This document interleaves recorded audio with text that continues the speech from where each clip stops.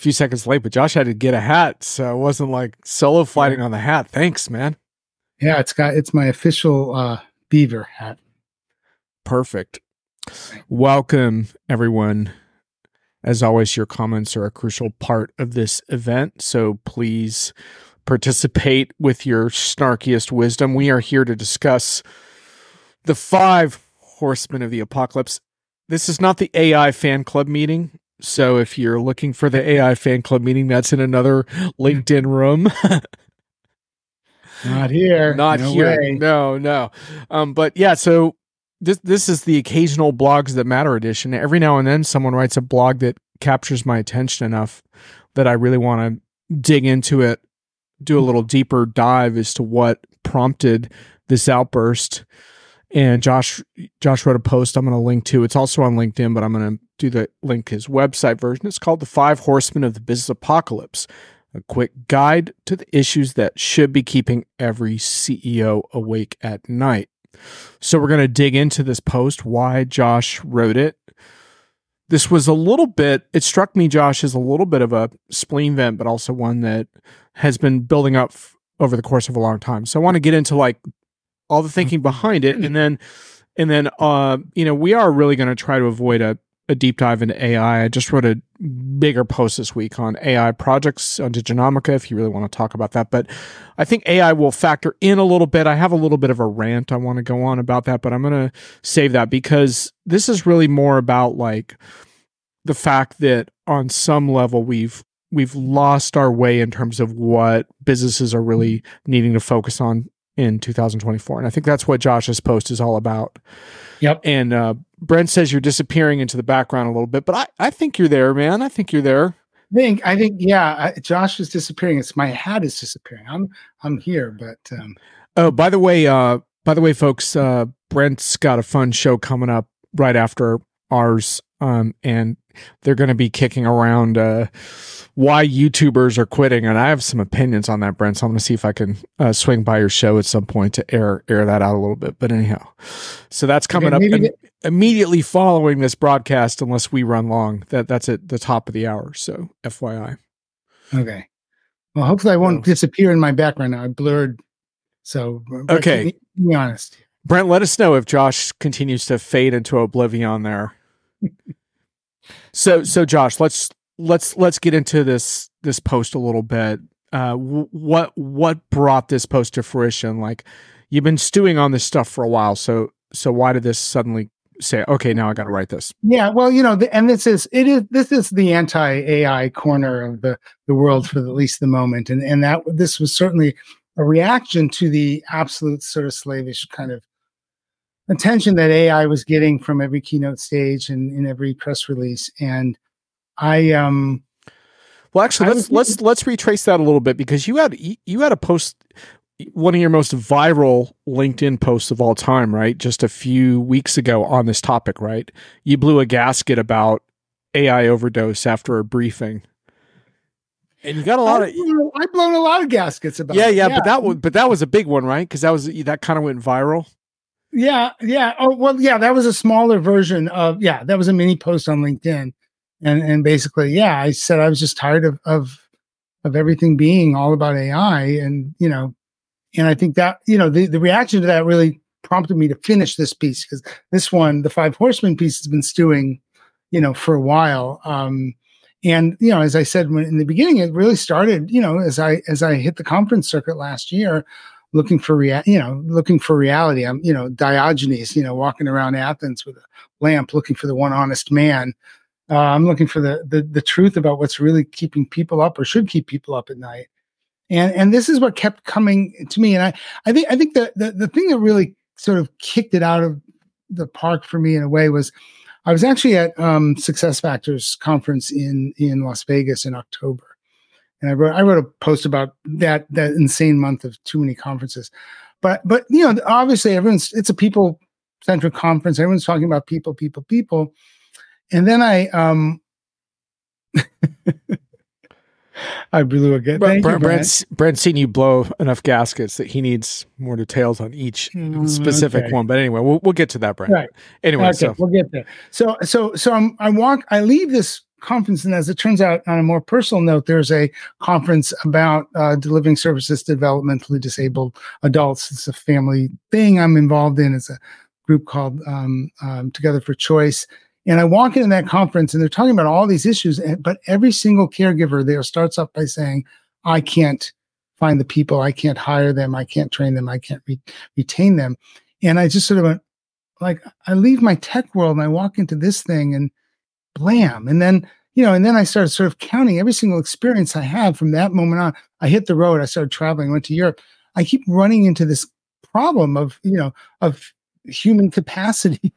we're both overdoing it. We have too many people flying, too many people going to the hospital, too many people, for the capacity of the infrastructure we have. And on the other hand, on the supply side, we don't have enough people to run the show. So this just struck me that, and God bless them, the folks, at Success Factors make a big deal about, that they've got AI now that'll help you write a job rec.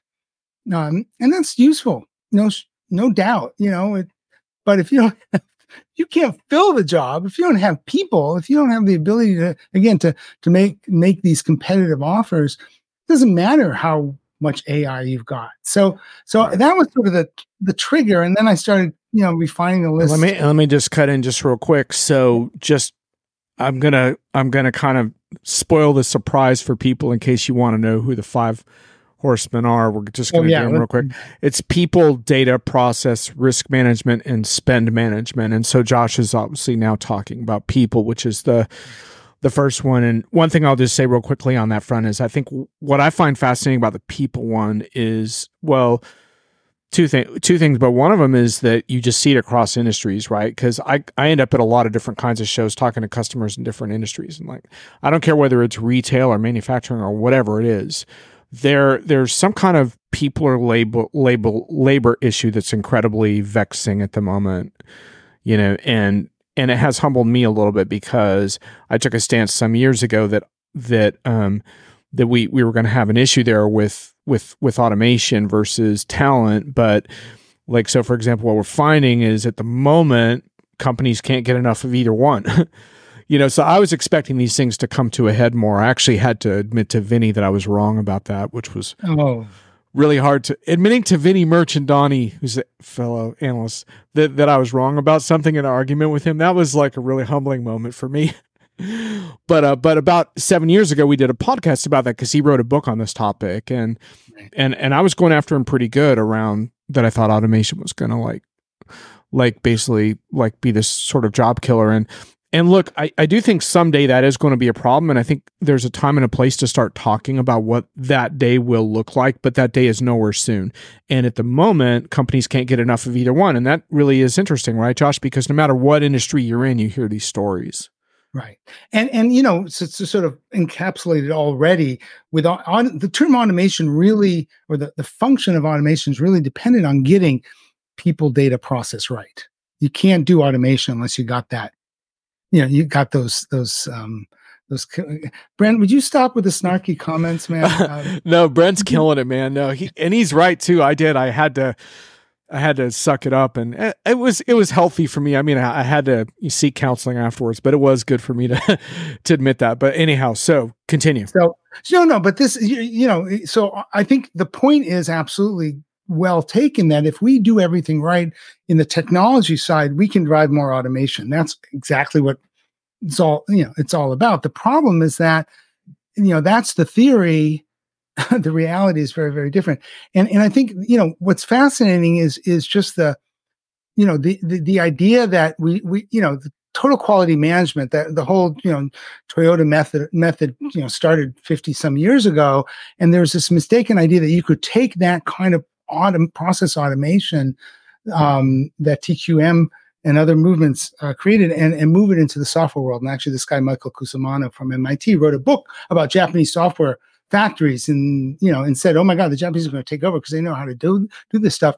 And no, you can't. It turns out that automation of human mediated processes like the ones we work with in the tech world is not that simple, because you've got these massive other problems that boil down to a number of rubrics like change management. It's much easier to fix a factory floor than it is to fix a complex business process. So I think, that promise remains to be fulfilled because the other things need to be fixed. Yeah, and one other interesting twist is that it turns out that the physical movements involved in robotics are one of the hardest machine learning problems, and so factories have only been able to automate some certain very controlled procedures. Actually, physical movement is really difficult, which is why you don't have robot butlers in your home, and the best you can do is this like little little vacuum thing that runs around and scares your cats. That's as close as we've gotten. No one can make you an espresso or load your dishwasher or anything else. I was just listening to a podcast with some AI expert scientists talking about how we still don't have someone who can load and unload the dishwasher. And so that's the most dangerous place to go because it's that. Yeah. That's so physical movements are really difficult, whereas in white collar settings, some of that is controllable because it doesn't involve the physical world. But to your point, there's all this complexity in our processes in the enterprise, and you can't automate complexity. Yeah, or it's very, very difficult, right? Right, and that's on a separate rant, right? And Bonnie exactly 100% correct. General. I'm just going to read that real quick for our audio people later. Bonnie Duncan Tinder. Hi, Bonnie. Good to see you. Look forward to catching up. Bonnie says, so true on human complexity, Josh, and this is why Gen AI isn't going to magically make implementation of software better in the near term. Funny, because I heard something very different from a couple of vendors this week who told me that AI was going to transform the world and the economy this year. But anyhow, I'm with you, Bonnie. I'm with you on that. Yeah. And Brent says, and yet we have cars driving themselves on the highway. Actually, Brent, only in very controlled conditions. And that's, if you look at it, the predictions on autonomous vehicles are years and years and years behind. In fact, Elon Musk promised, I think in 2016, there'd be a car summoned from New York to LA or one or the other. And he's had to postpone that every single year. We're not close. So under only very controlled conditions, and that's because of the difficulty in adapting to the physical environment. Yeah, but I don't want to I don't want to spend an hour on that today. So we're not talking about AI, right? Yeah. We're trying not to. I mean, we have to touch on it, obviously, but I really don't want that to be the focus. So okay, so getting back to this a little bit, so that people thing kind of crept up on you, but I think eventually what you realized is that there's kind of you picked 5, right? So you kind of felt like there's a number of sort of intersecting preoccupations that CEOs are concerned about. Yeah. And the next one was data. And data's the easy one because data has always been, the third rail of technology projects, technology implementation. And it's interesting because when I first started really following enterprise software back in the 90s as an analyst, I ran across this big implementation of a bespoke system running on an Oracle database, and they hit the go live switch. It was one of Europe's biggest rental companies, and of course it's one of the hit go live and everything dies, and they spent several weeks remediating this problem that basically was about data migration. They just screwed up the data migration. That was back in the 90s, and for the next 30 years, all I've done is watch these data problems get worse, not better. But now it's more complex because now we don't just need data to run the transactions, to get people to rent cars. We need data for provenance, track and trace. We need data because we've got to watch, the ethical nature of our business. We have to be regulatory compliant. Everything we want to do in the world of enterprises is about analytics and planning. Can't do that without good data. We need to move from the on-premise to the cloud. We got to fix the data problem. I mean, just everything we do ends up hitting this data wall continually. Sovereignty, security. Well, and I don't want to get too far into AI, but the other piece of it that you've noted and that I totally agree with is that quality data is going to be instrumental to that also. And what we're seeing again and again, like I did a case study on an AI service bot that was a pretty good case study, but that was because they had a very high quality data set that was powering that. And I just tweeted something today about a nightmare customer service bot because it was just thrown out there. The technology was put out there that wasn't supported by proper data and it was going off the rails all over the place. So So data, even though you don't, you get very testy about AI overdose, but you also sort of like the fact that it is at least provoking this data conversation. So, well, yeah, that's great, because at the end of the day, look, as we keep saying, AI has been around for a long time, and AI is always going to be dependent on the ability to do something based on making improved decision based in theory on some historical information. So you got to always have great data. Garbage in, garbage out, says Bonnie. Quality of software implementation hinges on data quality. Hey Dan, I don't want to get too far into this because we really promised we weren't going to do an AI show today, but sorry about the AI thing, trying to relate it to human jobs, replace or augment. I'll just answer this very quickly right now, because this is a much longer discussion, but augment, and the reason for that is that today's generation of AI systems are not cognitive systems. So basically think of it this way: they can do tasks, but not jobs. And so because of that, you can only really augment. Now, if you have the same task being performed by 100 people, then that can essentially sometimes become the equivalent of a certain number of heads who don't have to do that job. But at the moment, this current generation of AI, which will not advance anytime too soon, is not about jobs, it's about tasks. And that's what a lot of people are getting wrong. So anyway, I just want to leave that alone for now because I want to stay focused on data. Josh, can I throw one other thing at you that I think is interesting about the data problem and why I think it keeps CEOs up at night is you've harped for a long time on data silos within the enterprise, but I think the other really huge problem is that if you want to really talk about making a good decision with data in today's environment, you're also thinking about what I think of as like data variety being a key issue, right? So you have external data sources that are important, whether it's weather data or demographic data or other forms of social and data that could have a real-time element. And a lot of that is unstructured data, and it's not in your transactional system. And so these data problems, like you said, oh yeah, clean up all your internal data, but you still might make really bad decisions because you don't have a lot of the external data in those systems that you need. So data's a real big conundrum. Yeah, and you need good partner data, supplier data that's external, and you need this, you need this data for all kinds of reasons. So yeah, it's really, again, it was the second, and that data epiphany was triggered by an ASUG chemicals industry conference where this customer talked about why they can't upgrade to S/4HANA at the pace that SAP wants. And it was all about having an actual rational, extremely rational approach to a massive data problem that had to be solved first before they did an upgrade, because they were smart enough, all credit to them, to know if they tried to do the upgrade with the crap data, they were going to get a crap result. So that really, banged on me big time. And then can I throw this into, because I think this is another data element as far as like this, what I just brought up about different types of data. Because Dan Aldridge says, again, Josh, you mentioned ESG as being a pressing business problem. Do you think AI fatigue will eventually lead us back to more ESG dialogue in 2024? And let me just add to that I think that's another element where suddenly now you're thinking, gosh, I really want to have all this carbon data and I want to have all this energy consumption data. And so now you have another element of both opportunity and challenge around data. What do you think of that question on ESG? No, absolutely. And it's a lot of that data is going to be from outside of your organization. So the quality issue, the governance and control issue, is a really big problem. And, big data, as Bonnie just said, absolutely is still on the table.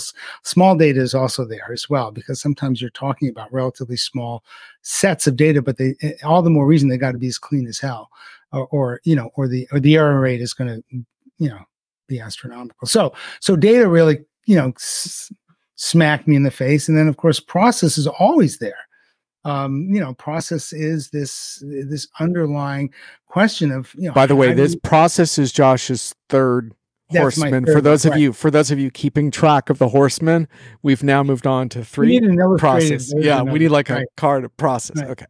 Number 3.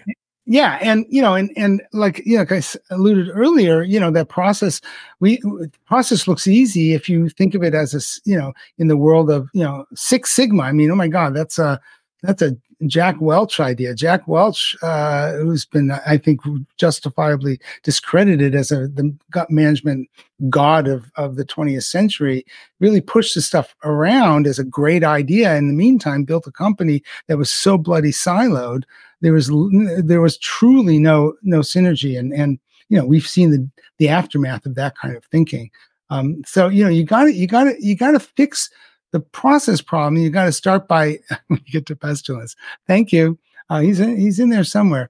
You got to fix the process problem, and that means you got to fix the silo problem, because the silos, we're banging up against these silos continually. What is ironic about that is that we have a lot of vendors, very solid vendors, who are attacking that problem of silo busting and process remediation. And you can do it in many, many different ways.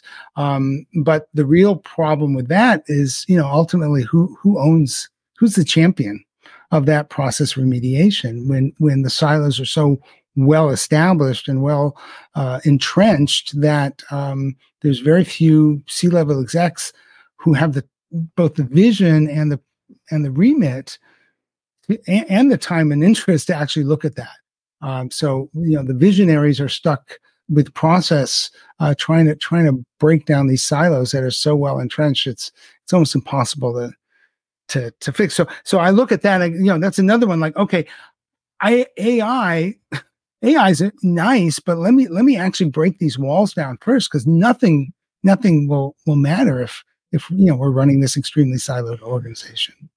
Right, Josh. So let me just ask you about that real quick, because obviously there's sort of like one of the sexiest categories in software right now is sort of this new generation of process mining vendors, or whatever they want to call them, process analysis, process automation. Do you think that constitutes a major breakthrough in addressing this, or is just one more way of having this conversation, but then you're still stuck with a difficult problem? Well, I'm somewhat agnostic as to the many approaches to this, and you've got what I hopefully bearing this term, robotic process automation. RPA is one of them. Obviously, process mining is another one. Obviously, you can do all kinds of things to solve it. The question is, where's the political will and where's the change management to really make it happen? And that's still the underlying problem in the enterprise. And until we fix that, again, almost nothing else matters. It's so damn important. And I'm still looking for that person, that category of leader who really owns that silo busting job. And so far, we don't have a VP of silo busting, and we really need one desperately. Without necessarily naming a specific company, have you run into situations where you think there are companies that are getting some things done here? Is it like pockets of excellence within certain companies, certain departments, certain areas? Absolutely.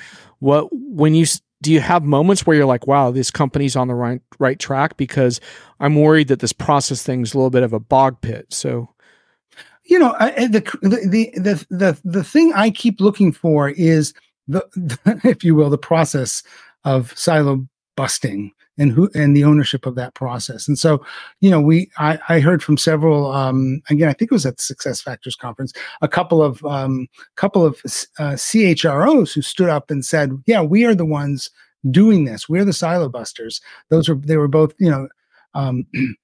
they were both people-centric businesses, professional service organizations. So, that's super important. I ran into a number of years ago, it was a couple of years ago, a CISO at a major transportation company who was able to do this. I said, how do you get permission? He said, well, I just scare the pants out of everybody with the privacy security thing, and then they fall into line. And I've met other folks who have the ear of the CFO and are able to pull this off. So it's not impossible. It can be done. And the real forward-thinking companies are at least allowing these individuals to do that. But there has to be a bigger system-wide kind of, economy-wide view of doing this, because it's only happening in pockets, as far as I can tell, in terms of the real broad approach to silo busting.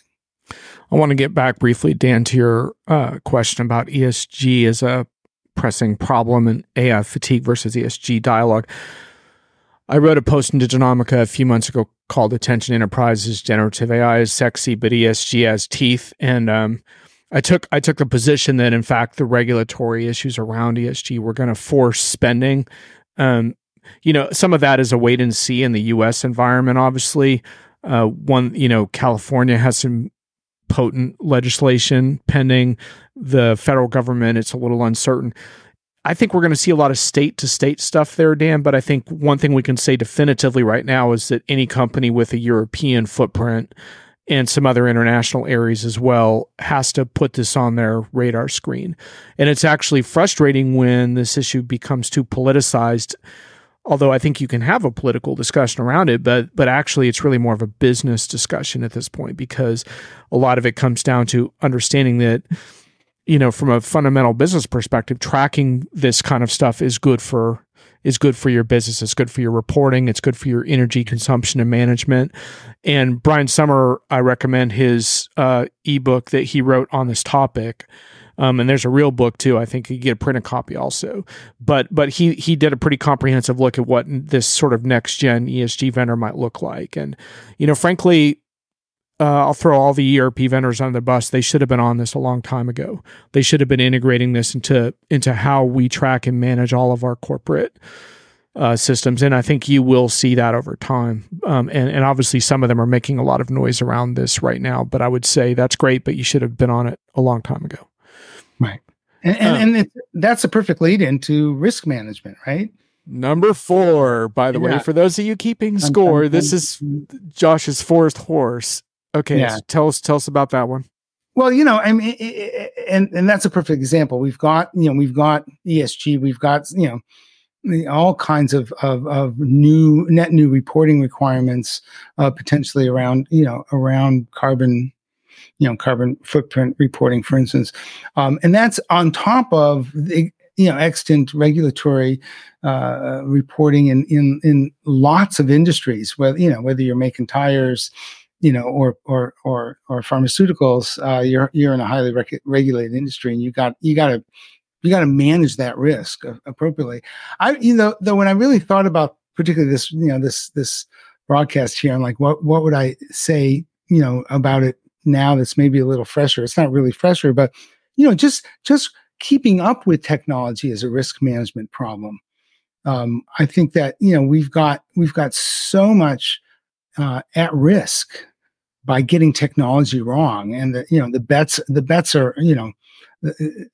are on the table because everyone wants to be a digital enterprise. Everyone wants to have that very sophisticated interaction with customers and partners. They want to have these smooth and efficient supply chains, et cetera, et cetera. And to do that, you got to spend money. You got to disrupt your company.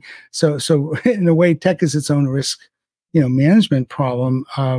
And shout out to Bonnie. Bonnie's got some interesting data on how to mitigate that risk, because a lot of that risk happens in the implementation phase.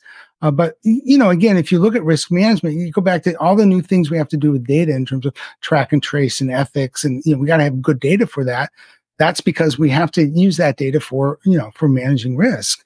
And we've got just unbelievably escalating risk. The companies are, ransomware is an enormous problem that no one can afford to have.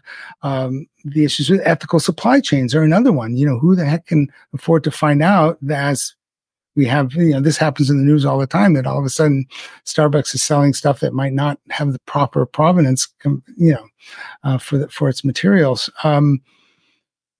Dan says, amen, on ESG should be incorporated into ERP, not just the green ledger and carbon accounting in S/4HANA. Yeah, I don't want to pick on SAP too much there, because SAP has done, I think, a fairly good job amongst the larger vendors, even though, like I said, none of them, I don't think, move fast enough on this. But yeah, the power of this is embedded in basically all the transactional software that you manage. And Dan says, sorry for clogging up the chat, but Dan, see, the thing is, this is an audience driven show. I know this is kind of weird because I know everyone's used to like tuning in and like listening to pundits, but that's not what we do here. Yeah. That's not what we do here. I actually interrupt people so we can like have a group conversation. So keep clogging up the works, man, because that's how we get smarter. We don't get smarter through like guru syndrome. I'm so sick of this. I went to like a guru webinar this week where two self-congratulatory executives talked about how great AI was and how awesome the world was going to be in the next 12 months. Never mind the fact that we're in the midst of some very disconcerting global conflicts and, facial recognition software is being deployed by a lot of unscrupulous individuals. But no, everything's great. And then at the end, they're like, how did this go? And I was like, well, it would have been nice if you'd ask a few questions. And so here's my tip for executives, which is once you're in an executive role at a company, if you can't handle an open Q&A session, just quit. Just go home. Seriously, go home. Like if you can't handle that, then you don't belong on stage. So add that to your 5 horsemen. Maybe the 6 is like dealing with people. Maybe number 6 is dealing with people like you and me. So we have risk management. Does anyone want to? But don't go away. Don't. Oh, we still have more to say about risk. Okay. Well, because I want to riff a little bit on what Dan just said, which is that what accounting in general is shifting, and that's really at the end of the day, how did the whole ERP market start? It started because financial accounting was imperative across the different reporting silos in a company, and the early pioneers of enterprise resource planning really understood that. And I think what we're doing, this comment you made, Dan, and the ones that, the follow-ups to that are really saying, this risk management is the reason why we have enterprise software at the end of the day. It or at least one of the principal reasons. Obviously, you buy this software because you want to make money. You buy this software because you want to count your money. You buy this software because you need to pay people along the way. But you also buy the software because you've got to be able to prove to whoever it is, whether it's financial regulator or the Environmental Protection Agency or the USDA or the FDA, whoever it is, that you're actually compliant. So I think baking this in, as opposed to charging a premium for it, is certainly ultimately what's going to happen. Good one, Bonnie. She thinks I was at Davos because of that last rant. I might as well have been. Yeah, you're right. I mean, that basically was what happened at Davos also. So was that one of the Davos presentations? It was not actually, but it might as well have been. Might as well have been. Before we actually get to number 5, does anyone in the group chat care to take a guess at what number 5 might be? What is the missing horsemen here? And I'll give you a hint. It's not snarky analysts. Just to review, we have people, data, process, and risk management. There's one more to go. What do you think the big reveal might be? While we're waiting on that, because we do have there's a slight streaming delay. I'll comment also that risk management is obviously like core to AI in particular as well. And that's one reason why the behavior of enterprises is a little bit different than the marketing literature, and why enterprise AI adoption is so radically different than the consumer adoption of ChatGPT, for example. It's all about risk, right? And those of us who have grown up in the enterprise and picked up some gray hair in the enterprise know that inside and out, because we've seen it many times, right, Josh? That those shiny, sexy new technologies require a whole different can of worms in an enterprise context. Well, and just to pile on a little bit more on this, because it's a favorite topic. Brent wants pestilence. Okay, well, here comes some pestilence. And maybe AI is a pestilence for the day, because ironically, one of the more interesting risk management stories that came out in the last couple of years had to do with this company Taulia that actually SAP bought, I think, at the end of 21. And it came out of this scandal around this company called Greensill Capital. And Greensill Capital, which was backed by Credit Suisse and had people like the current prime minister of the UK and the previous prime minister, one of the previous ones as a backer, they actually come up with this new AI driven algorithmic analysis that would allow a lender to actually understand the credit risk for a particular supplier in a global supply chain, and trade finance is a hugely important lubricant, if you will, for the global supply chain. And here's this company, Greensill, says we have a better way to do this, and we're using AI. Isn't this cool? And everybody jumped on the bandwagon. Credit Suisse went. And Credit Suisse went so far as to say, this stuff is so cool, let's collateralize some of these loans and turn it into a separate, financial instrument. We'll sell this collateralized trade finance loan based on this AI that Greensill came up with, and we're going to make a boatload of money. And of course, it turned out the algorithm was bogus. The loans were bad. The collateralized instruments were therefore bad. And the scandal fell apart. And what was fascinating, and this is one of the unintended risks of playing with fire, literally playing with Prometheus fate, is that a lot of small suppliers were stuck holding the bag because this Greensill Capital scam had gotten them some money that suddenly evaporated when these financial instruments went underwater and Credit Suisse walked away. And there was AI about to doom all these small suppliers, and actually this company Taulia, which was really functioning, kind of they function as a broker, if you will, of finance. They stepped up and found other financing, and saved the day, and remediated this huge risk problem that no one could. In that case, you couldn't even see coming, because you assume Credit Suisse, you assume this stellar backing of this particular company made it a good deal, and that thank you, Bonnie. And that to me is one of the problems with risk management, with a sort of an AI twist, is that if we trust this stuff too much, we put it into a black box, and then we find ourselves being burned because it's still not ready for prime time. Okay, rant over.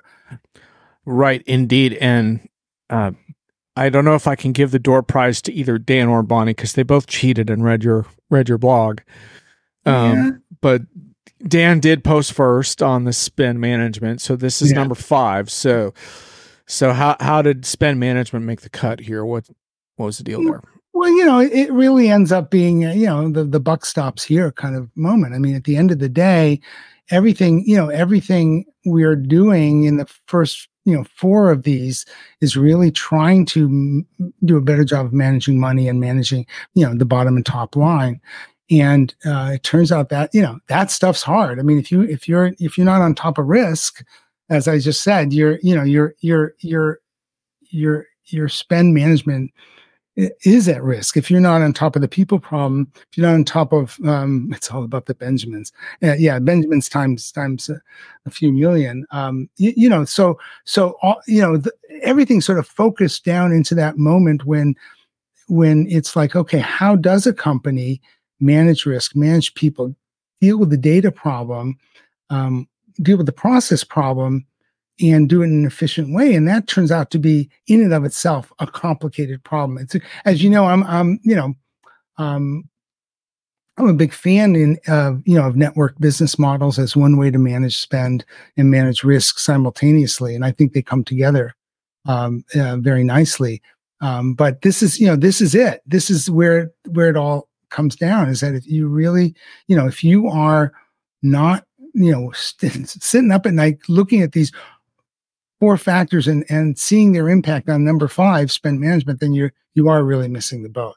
And I think that it's, that's something that's just, keeps coming back to haunt me. Continue. Dan brings up a good one, because this was part of what was on my mind during our conversation, was like, are there other contenders that for the top 5 that are like, how do other things fit in? Obviously, we kind of rule out technology because no tech can really qualify for the top 5, but because this is sort of business problems that, but technology would fit in to solve some of those problems maybe, but not be like one of the 5. Dan says could digital business transformation be number 6? Maybe it incorporates the other 5, so it's not a standalone. Interesting question. Well, and so the answer is yes and yes. I mean, without a doubt, if this, the subtitle is the real issues that should be keeping every CEO awake at night, and digital transformation is really there. There isn't a company I've run across in the last 2 years that isn't thinking about that and struggling with it. These 5 factors are really potential impediments to that. But insofar as it is absolutely essential to doing business in the world today, you got to figure out how to digitally transform or die. The trick is to do it within the context of these other 5, or you're really gonna you're gonna blow it out. Unfortunately, on the risk and spend side, and I think that's again what we see a lot of is digital transformation is failing because they haven't figured out the data side. They don't really have the process remediation nailed because they haven't broken down the silos. They're still struggling with how to with the whole people issue in the company, and then they try to do digital transformation, and you're guaranteed to come up short every time. So I want to make a little bit of a distinction here and see how this flies. I think the CEO mindset these days, which I think is interesting, is I think there's this sense in pretty much every industry, though some industries are a little more conservative, obviously, than others, but there's this sense that just being operationally efficient, managing costs, and riding out recessionary times is not going to cut it, that you essentially have to be competitive in your industry, which implies some degree of business model change. Whether transformation fits the bill, I wonder a little bit, because like Josh, I think back to our time at ASIC Tech Connect and talking with customers there. And when we heard feedback from a group of customers we spoke with, there was only one customer and that was able to articulate a broad corporate transformation that was underway in a way that explained how their work fit into the context of that overall transformation. So while I would suspect that a lot of CEOs of companies who had, employees there think about that, to me, it doesn't really count unless everyone in the company can talk about we're part of a ongoing transformation. If they're not, then I don't know if that really counts. That's just more like the CEO trying to do cool stuff to compete. But a transformation to me is a broader imperative. And so few companies seem to have succeeded to the point where, like, I was impressed by that one group of employees because they were able to really explain, this is the transformation going on. And this is how our SAP project fits into this. But you don't run into that very much. At least I don't.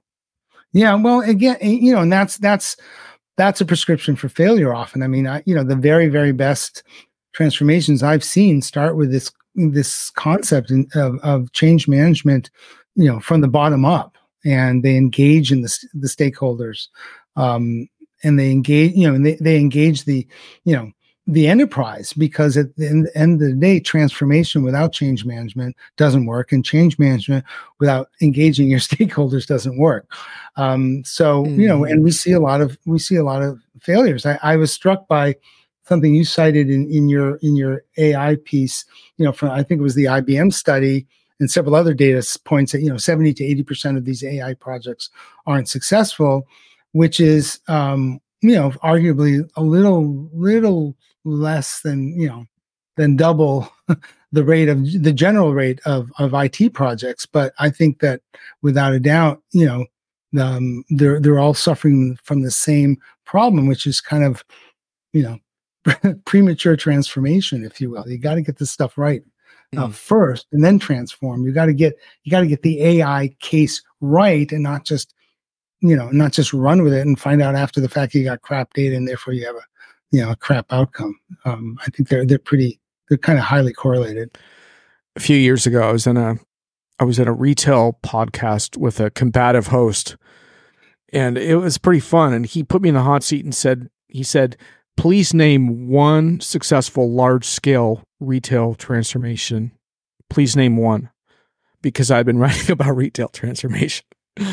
And I named one. I mean, he was looking for more than one, really, but I named one, which was Target. But Target even to that point, I had spoken with the CIO, so I knew a little bit about what they had done technically and stuff.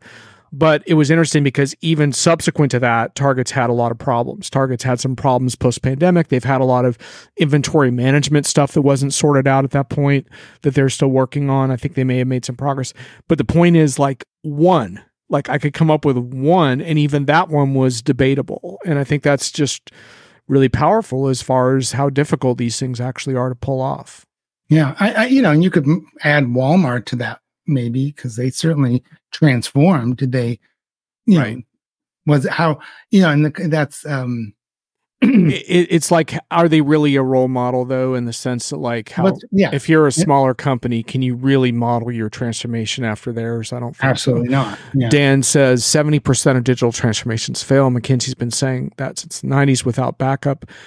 I call BS on that number because otherwise, why would transformation take that risk? I agree with that, Dan, and I think like there's a point where like the word failure is really tricky too, in the sense that, I know, for example, in my own career that like apparent failures were really important steps forward for me in retrospect. And I think that's true for a lot of businesses. And so I'm not so sure that concerted efforts like that are a failure. It depends. I mean, obviously, if you have to declare bankruptcy, it is, but I think sometimes we do throw that word around a little bit loosely, but it does illustrate how difficult.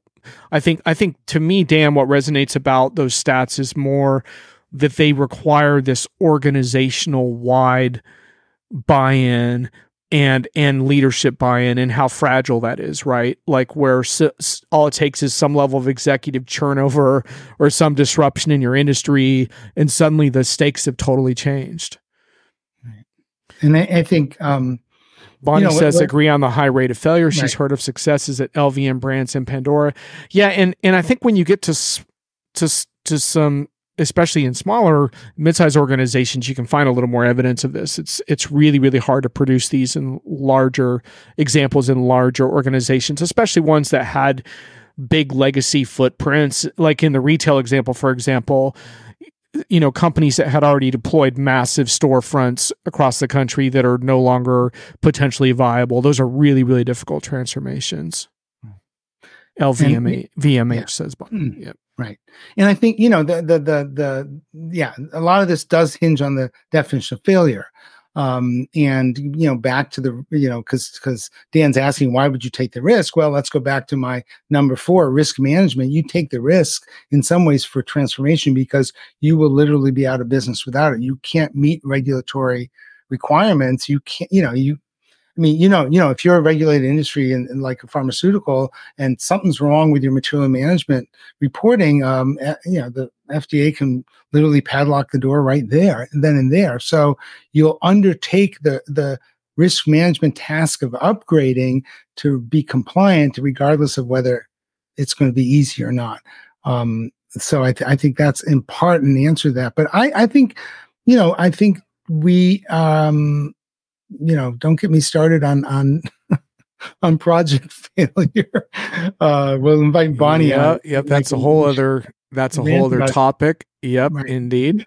But what the history of our industry has been, the history of acceptance of an enormous degree of waste and lost productivity in the pursuit of upgrading to the latest and greatest thing. And it's not always going to be, we'll do it, we'll transform. We don't necessarily, we can't necessarily agree we're going to reap the benefits we intended from that transformation. Sometimes, again, all you're doing is keeping the lights on anyway. Josh, I want to get back to a comment Bonnie made earlier.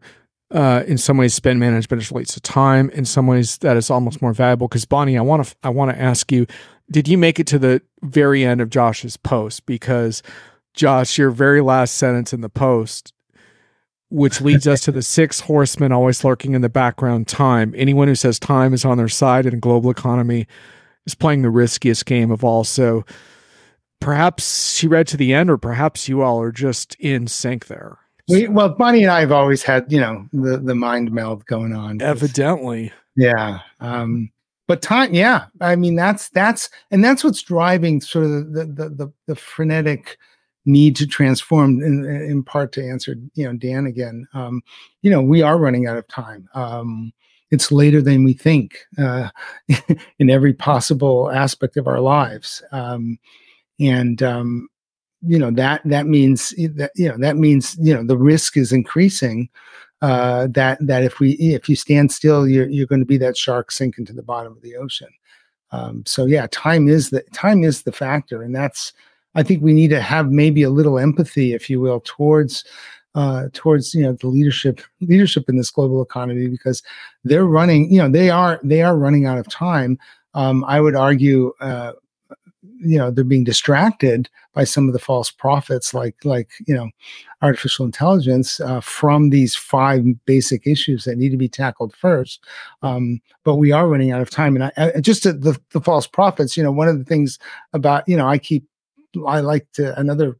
example I like to give is of the friend who's a executive with a big financial services company who was saying, what do I do about these young bucks in my company? All they want to do is play with AI. And I say, well, that's fun, but how often are they using spreadsheets? And she's like, every day. I said, okay, why don't you task some of them with fixing that problem? Because that's the problem that's really going to bite you in the ass. You'll never get to the AI solution with spreadsheet data. Indeed. Dan says Bonnie's spot on with her comments. Dan, it's not the first or last time Bonnie's been on my show before. You can check out a replay or Raven Intel. Bonnie, you can send the check at any time. Bonnie says that truly what defines a great leader, knowing what problems to solve. We could probably do a show on that as well. I've been thinking a lot about leadership lately in the context of how, to me, like the quality I most admire in a leader, because I think there's a lot of things that you could make the case for. But what I have come to respect the most is people that recognize talent and recognize people who are better than them and surround themselves with people who are better than them in various ways. They come from very different, diverse, distinct backgrounds, and they're not afraid to be challenged, and they're not afraid to get some muck in their gears as a result of that. And to me, that if I had to pick one thing, that would be that. Yeah. And I would also say, good leadership is also about, standing up for some version of what's right. And John, you and I talked about this, was it yesterday? Sometimes, particularly software companies, our industry is full of publicly traded companies that are, a little bit, in my opinion, too, thank you for your leisure. I think a lot of these public companies are too beholden to Wall Street, which itself is too beholden to short-term profit at the expense of long-term value. And I think, one of the great leadership moments I'd like to see a lot more of on a regular basis is the place where the public software company tells Wall Street to go to hell. We're gonna do what's right for the customer and let that value accrue over time. And if the next quarter doesn't meet your fancy, then go buy someone else's stock. But that's just my fantasy. That won't happen, I'm sure, in my lifetime. Yeah, Dan, that's what Steve Jobs said. Surround yourself with people smarter than you and get out of their way. I don't think Jobs ever said anybody was smarter than him. Yeah. So no. He wanted smart people. Yeah. And diverse and interesting people. But no, Steve Jobs, no one was smarter than Steve Jobs, according to Steve Jobs. Yeah. But, it is interesting, though, because this is one of the dynamics that I see so often in the enterprise field where you and I will go to an event or whatever. And then afterwards, they'll be like, what did you think of this or that? And we'll be like, well, we like this, but we really didn't like this, and this. And they would have been like, gosh, I wish we'd talk with you beforehand. And it's like, this happens so much. And it's like, to me, that's what I meant by that kind of leadership, which is if you have that right kind of leadership where you're not afraid to get those dissenting and strong voices around you, then you don't have that problem as much of like, oh, I wish we'd had these conversations before. It's like, then you're having them all the time. And then you don't have to look back and be like, wow, we really screwed up our event this year. You and I were just talking about a vendor that screwed up an event opportunity. And, now it's another year before they can make make good on that. Oh yeah, we should have done that. Brent, Brent says this has been a good convo. Next time I need some pestilence, teeth gnashing. It's Friday afternoon. Good stuff, fellas. Brent, great to have you here. And just a reminder, Brent's about to go off. I mean, we can sort of. Yeah. What you got? Oh, there's your pestilence, Brent. Just a reminder, Brent's about to go live in 5 minutes on why YouTubers are quitting. I actually have some opinions on that. As I said, I spent a lot of time studying the creative economy. A lot of people don't know that about me, but anyway, so I have some opinions on that. I'll try to swing by, Brent, but I got to wrap things up here. So, yeah, Dan said that's what he said, but he really meant no one is smarter than me. Yeah, of course, for sure.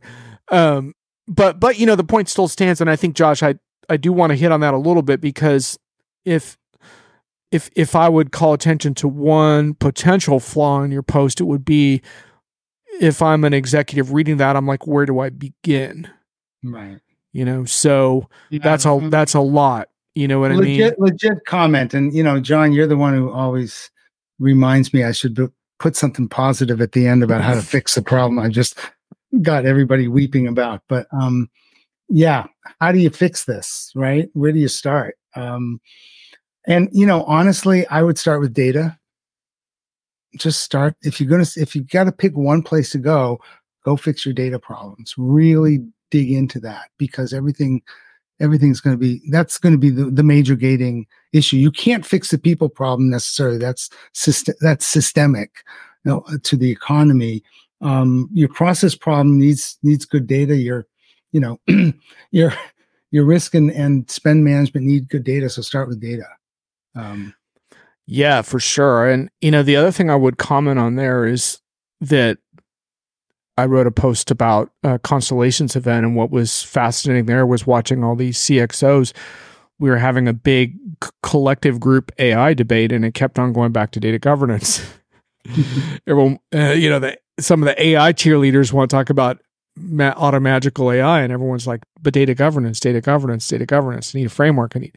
And I thought it was really interesting that just happened organically. And the one thing I would say that I think we do need to make an adjustment on is, we can't go back to the drawing board with multi-year data cleansing and governance initiatives. I think what we need to do is to take a page from some of these use cases of, take an area where you do have some quality data and do have a good head start, and apply some projects onto that data, whether they're analytics projects or, customer facing app building or whatever it is, like use that data, build momentum, and then forward that momentum into further data projects. Because I think the real trap would be, okay, let's go back into this massive data initiative. And it's like, no, the one thing that's changed now unquestionably is you have to be prepared for your board and your leadership team to come back every few months and ask you, how is this going? And it's not going to be good enough to say, well, we've cleansed this and we've done this and we've you have to be able to say, this is a win that we've stacked up along the way here. But with that caveat, I think sounds like great advice. Start with data. Well, and you're absolutely right. And I've always been against the data mart, the data warehouse, the data lake, swamp, whatever you want to call it.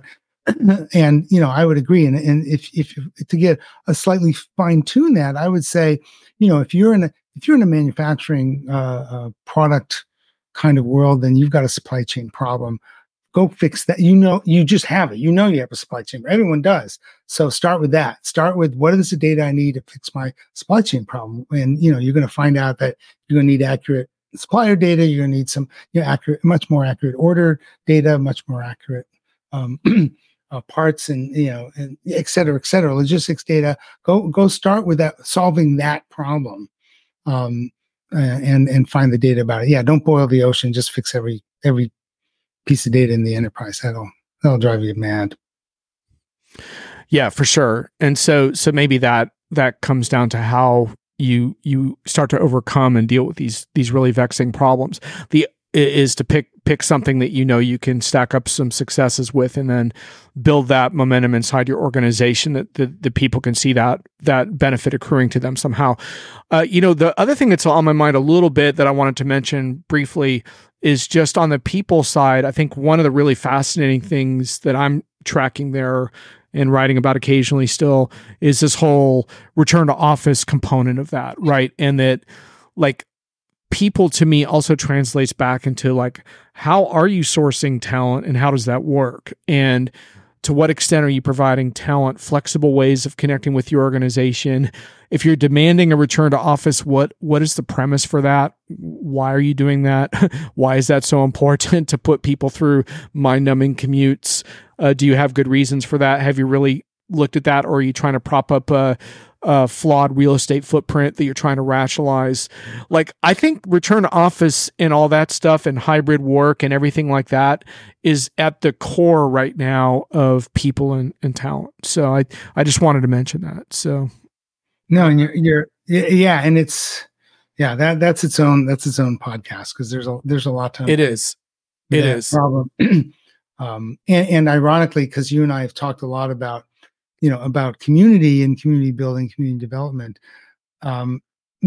We both acknowledge that face-to-face events have a huge amount of value, and by extension, face-to-face interaction do as well. So there is something to be said for showing up to a place where you can actually interact, in real life with your peers. And the question is, what is the balance? Yeah, and what's and what is the balance? And do you need a central office location for that, or are there other ways of facilitating that? I had a really interesting conversation a while back with a smaller services firm, and they did kind of what I sort of advocate, which is they kind of went back to the drawing board and kind of said they could kind of whiteboard it. They didn't have some obligation to, like, okay, we have to all be back at the office. They said, what do we really benefit from a face-to-face context, and how do we do it? And it turns out for them, actually recreational time together is what makes the biggest difference. And so they get together for more culture building stuff that isn't even about work. And what they find is the relationships they form from that inform a lot of the virtual collaboration that they end up doing on a daily basis. I'm not saying that will work for everyone, but I thought that was so interesting with it. They really discovered, like, what's priceless is time where we're just enjoying each other's company and having more informal conversations. Like, that's what we're missing the most. And they found a way to build that back into what they're doing. So I think that's really interesting.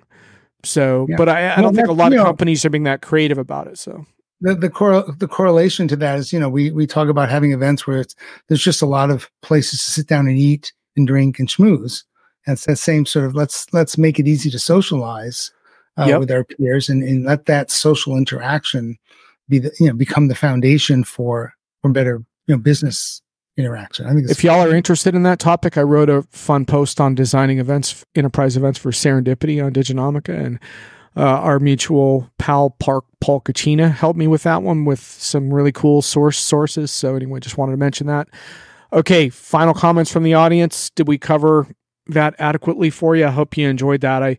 I really like this Blogs That Matter format, because I think, when someone really puts a lot of thought into something like that, I want to dig into that. So to me, it's one of my favorite things to do, but it requires a really good blog post. So thanks, Josh, for seeding. My pleasure. It's flattering to be part of it. And yeah, it's certainly fun for me, and fun to have the interactions as well, because getting other people's opinions on this, even if they don't 100% agree, is really good. I am one of those people who wants to have criticism and open dialogue. This is not gospel that come down from the mountain. Absolutely. Thanks, Stan, for joining. Glad to see you in the chat. It was great to have you. Definitely come back. I try to do these on Friday afternoons when I can, and I have some guests that are not the familiar faces that I have a list of them that I want to get onto the show. Some of them are real ambitious, including someone who won like a Nobel type prize. So I don't know if I'll be able to get these people, but anyhow, but it does take a lot of time for me to get new people organized for these jugular conversations. It's a lot easier for someone like Josh. So anyhow, because Josh knows how I roll and how these things go. So it's a lot easier to be like, hey, Josh, can you come on this Friday? But anyhow, it's been great. Thanks a lot, Josh. You.